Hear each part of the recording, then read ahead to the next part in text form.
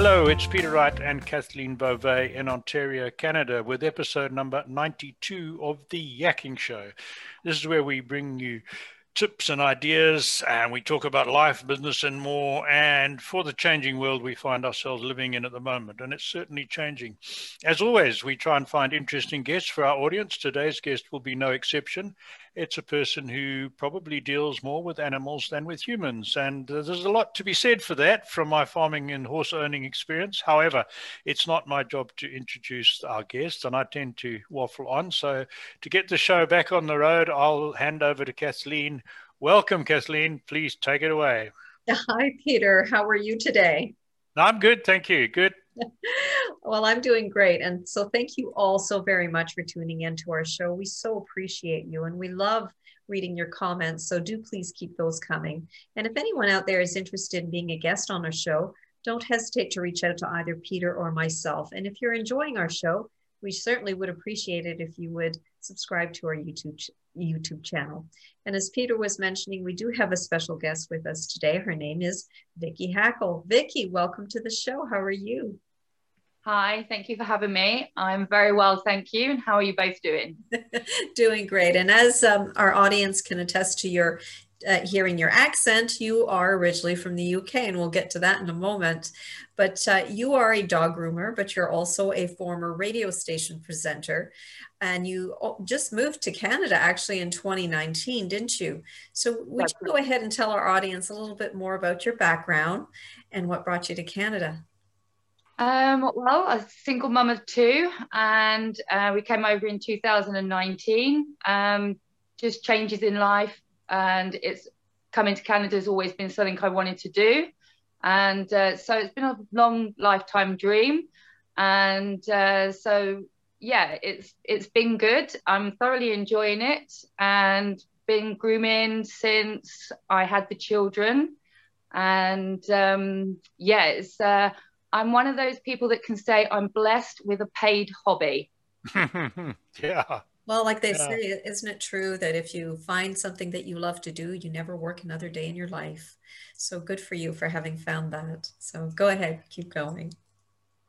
Yes, so came over in 2019 with the boys, and I have met some amazing people that have helped me and the boys start a new life. Without them, we wouldn't be as far into things as we are. And the boys are in a good school. I've got a wonderful job at Dogtopia, working with animals, and they're in the daycare centre too.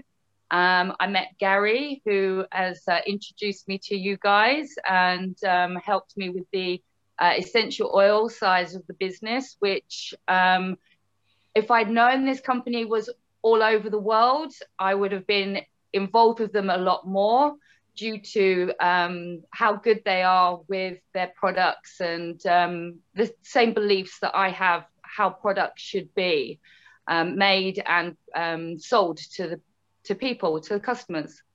Right. I'm going to jump in with a bit of a double barrel question for you. So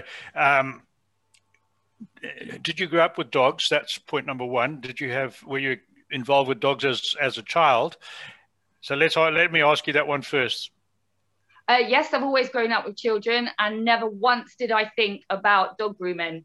Aha, okay. So then you mentioned that the dog grooming started about the time that the children came along. So the sort of contrarian side of my character says, well, did she want something quieter after children? But I don't want to put words in your mouth. So what was the connection between having children and then going into dog grooming? Probably my escape. No, what it was, I started working at a pet shop, and they had grooming, and the groomer was going to leave. And that's when I was like, you know, I could do this. I spent more time in the grooming side of things than I did in the shop, seeing how she was. And she was really good with the dogs. And it just made me see a different side to owning a dog, and the knowledge and the experience that you wouldn't know being a dog owner until, I suppose, now with the amount of knowledge that is coming out for dog owners. So that industry is now growing and becoming so much more than just owning a dog. You know, there's the and we've got different breeds now that, you know, we, the human, have made instead of the environment making. So yeah, there's still a lot to learn. I still do not know half, I think, of the grooming stuff that's out there. The knowledge is just constantly growing, and there's always something to learn, which is another reason why I love doing that job. But working with different characters of dogs, and my niche, I suppose, to it is I worked mainly with aggressive, nervous, anxious dogs. And my reward, I think I find it more rewarding to work with those dogs because they are a challenge, because a lot of groomers don't want to work with them. But to see them reform and to have that confidence in the grooming room is something that I thoroughly enjoy to see that. Good. So let's turn to the essential oils for a moment, because my understanding is you use some essential oils to help dogs, and I would be interested to know, how do you use these? In what capacity do you use them, and more specifically, what exactly do you use? Well, I first started using a product in the UK, which was Pet Remedy, and that was for helping calm dogs in the grooming environment, so that when they came in nervous and anxious, you were able to spray that on myself. And then when I was hugging them, they were able to inhale and calm down. And that's really got me more onto the essential oil side of things, because you hear all these horror stories that this killed my dog or this killed my cat. And, you know, most owners, I don't want to be using those products around my dogs. But when I started seeing that, you know, there were calming products and things like that out from, well, that got me researching a lot more into things. And that's when I found out that, you know, probably now it's 95% of companies, they add other products into the essential oils, which thins out the essential oils, but makes them more toxic because there's alcohols and synthetics being added in. So if there are a high majority of these toxins that we are then burning, they're not only just dangerous for us, but they're dangerous for the animals because their lungs are smaller. So it's about using the right products the right way. You use less for dogs and cats in a room. You make sure there's a door open so that they can leave if they don't like the smell. It's no different to us walking into someone's house and they've used a Febreze or something that we don't like the smell of. So they've got their favorite smells as well. And then obviously that's when I found Gary, and he introduced me to the shampoo, which I fell in love with straight away. The smell is amazing. It's grapefruit coat. It's a really good all-round shampoo, and that was it. I was sold. I was like, okay, I need to know more. So then I found that they've got a pet range, and this is all for hot spots and calming, and there's so much more, skin healing, you know, to regenerate the skin. So that really got me like, wow, what more can we do? How much more can we get out? And there are quite a lot of other companies, dog companies now, starting to get into the essential oil parts of things. So yeah, it's starting to grow, and I think that's now going to allow owners to become more acceptable for this. But again, it's like any product, we have to research, we have to check the ingredients.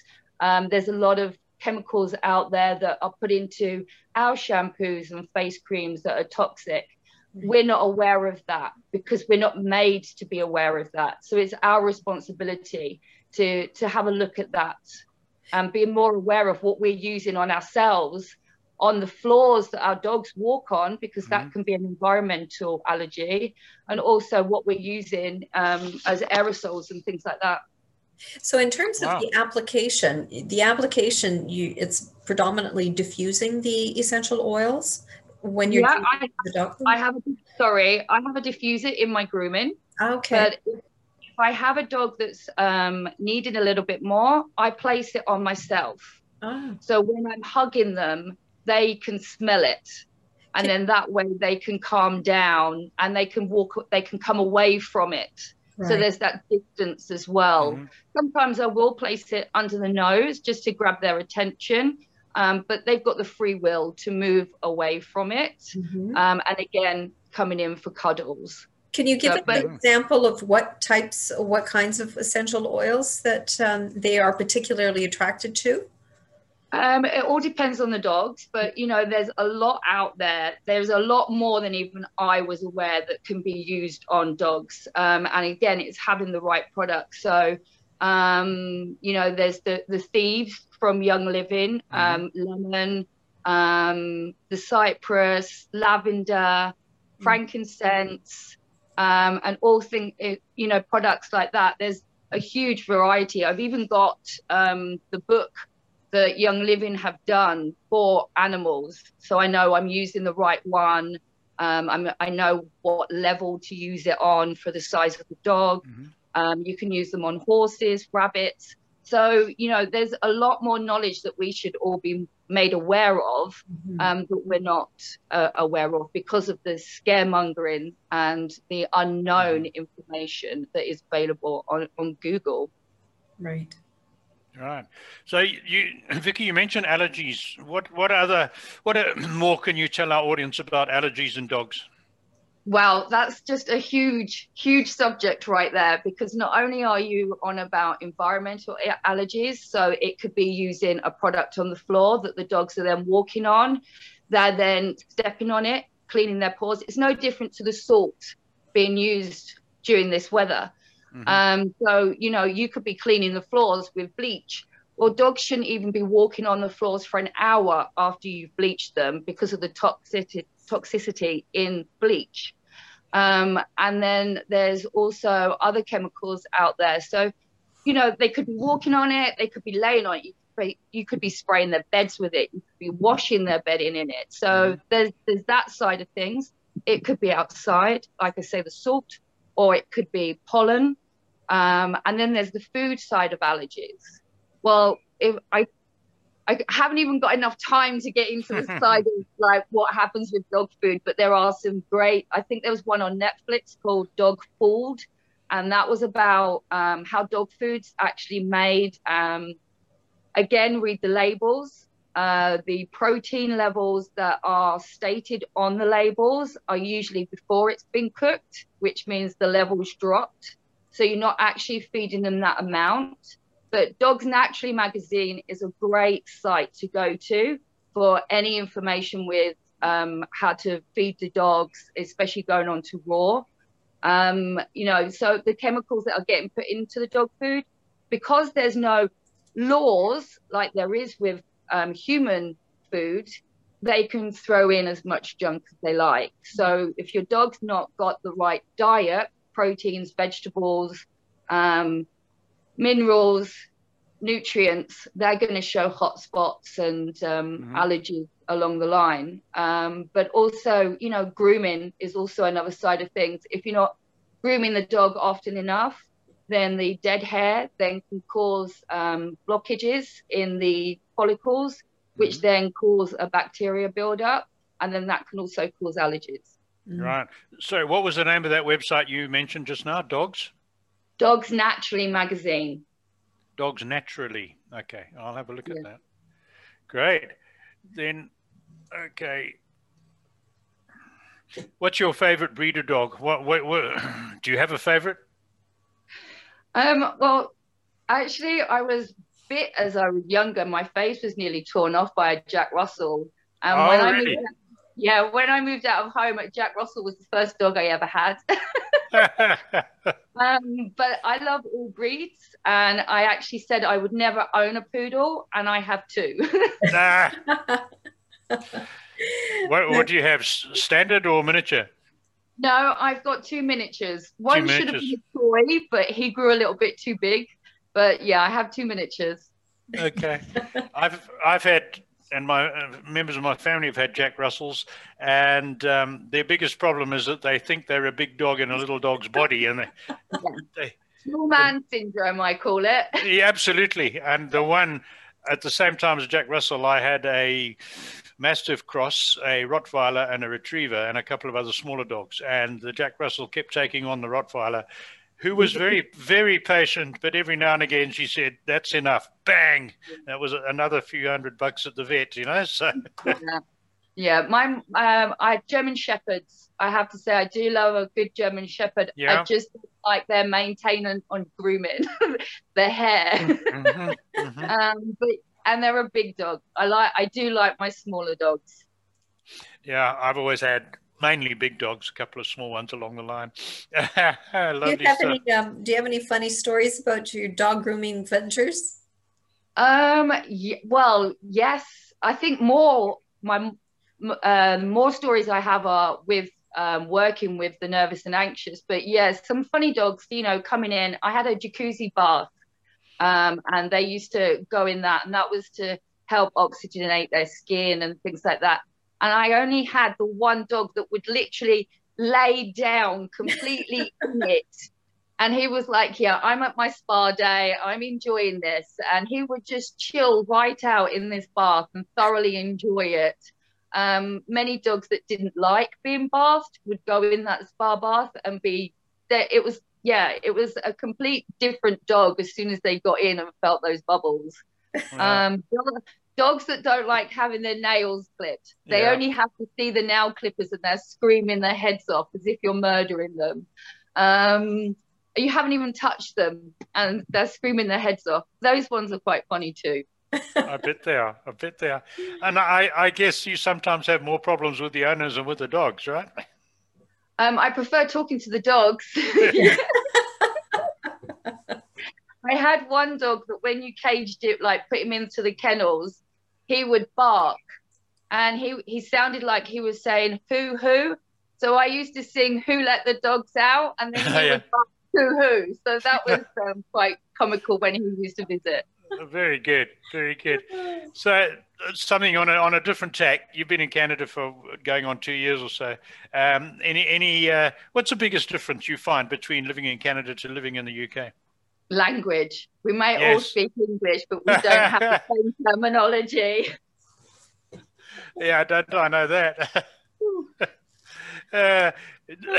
I've been here 17 years, and I still every now and again say I'm going to go and put something in the boot of the car, and people look at me and say, "What?" My friend was taking the mickey out of me the other day because I went, "Oh, I've got a lovely clean windscreen because I've just been to the car wash," and she was like, "It's windshield. You guys call it a windshield, don't you?" She's like, "If it was a screen, it would have holes in it." I was like, "No, we don't have screens back in the UK. We have." And so ours is a windscreen on a car, and so she takes the mickey out of me for that one. Yeah. Garden, garage. Lots of fun. I was going to ask you a little bit more about the essential oils because we've been talking specifically for pets, but just for our audience's benefit, the essential oils from Young Living are all really good for humans too, right?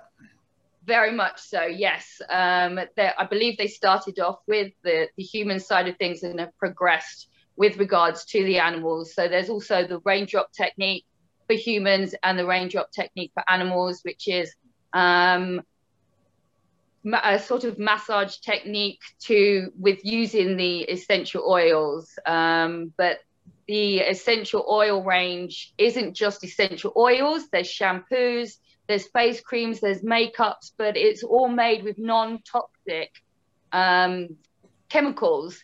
So, there's plant-based shampoos, the essential oils, diffusers. So there's a wide range of products that are non-toxic. And that's what really grabbed me is, the non-toxic side of things, that I'm not constantly putting bad things into me and my children, and the fact that our skin is the largest organ on our body, and even though we are putting stuff into us, we're also absorbing stuff when we're using it on the skin, and obviously I don't want my children growing up and suffering with illnesses that I can reduce with the products that I'm using. Good. Vicki, we're getting sort of towards the end of our time. If people want to contact you about either dog grooming or essential oils, how can they get hold of you? Dog grooming would be Dogtopia Kitchener, and Dogtopia, okay. yeah, Dogtopia Kitchener. And with regards to the essential oils, I do have a Facebook page which is called Safe and Sound Oilers, and I am. Hang on, let me get that right. Safe and Sound Oilers. That Yep. sounds like a motorbike gang's website or Facebook. Safe and Sound Well, I Oilers. knew something no one was going to forget, but I don't think bikers would have safe and sound. Do you? Yeah. Depends on your perspective. I'm not going any further on that one. Okay, Safe and Sound Oilers on Facebook. Yeah. Okay. Yeah, and eventually, now the children are back to school, I'm looking to get a YouTube channel up and running, so I will be able to go through grooming techniques, shampoos, essential oils, dog food, how to feed with raw dog food. So there's going to be a lot of information on there. Okay. So yeah, fingers crossed that'll be up by the end of this month, next month. Good. But for the moment, we'll put that contact on the video for you in the description and everything else. Safe and Sound Oilers on Facebook. Excellent. Yep. Good. I'm back to Kathleen. Well, thank you so much for tuning in today. And Vicki, thank you so much for joining us. We really did appreciate it. And what a fun podcast this is. And thank you all again for tuning in. And if anybody out there is interested in being a guest on our show, please don't hesitate to reach out to either Peter or myself. And until next time, bye-bye, everyone. Bye.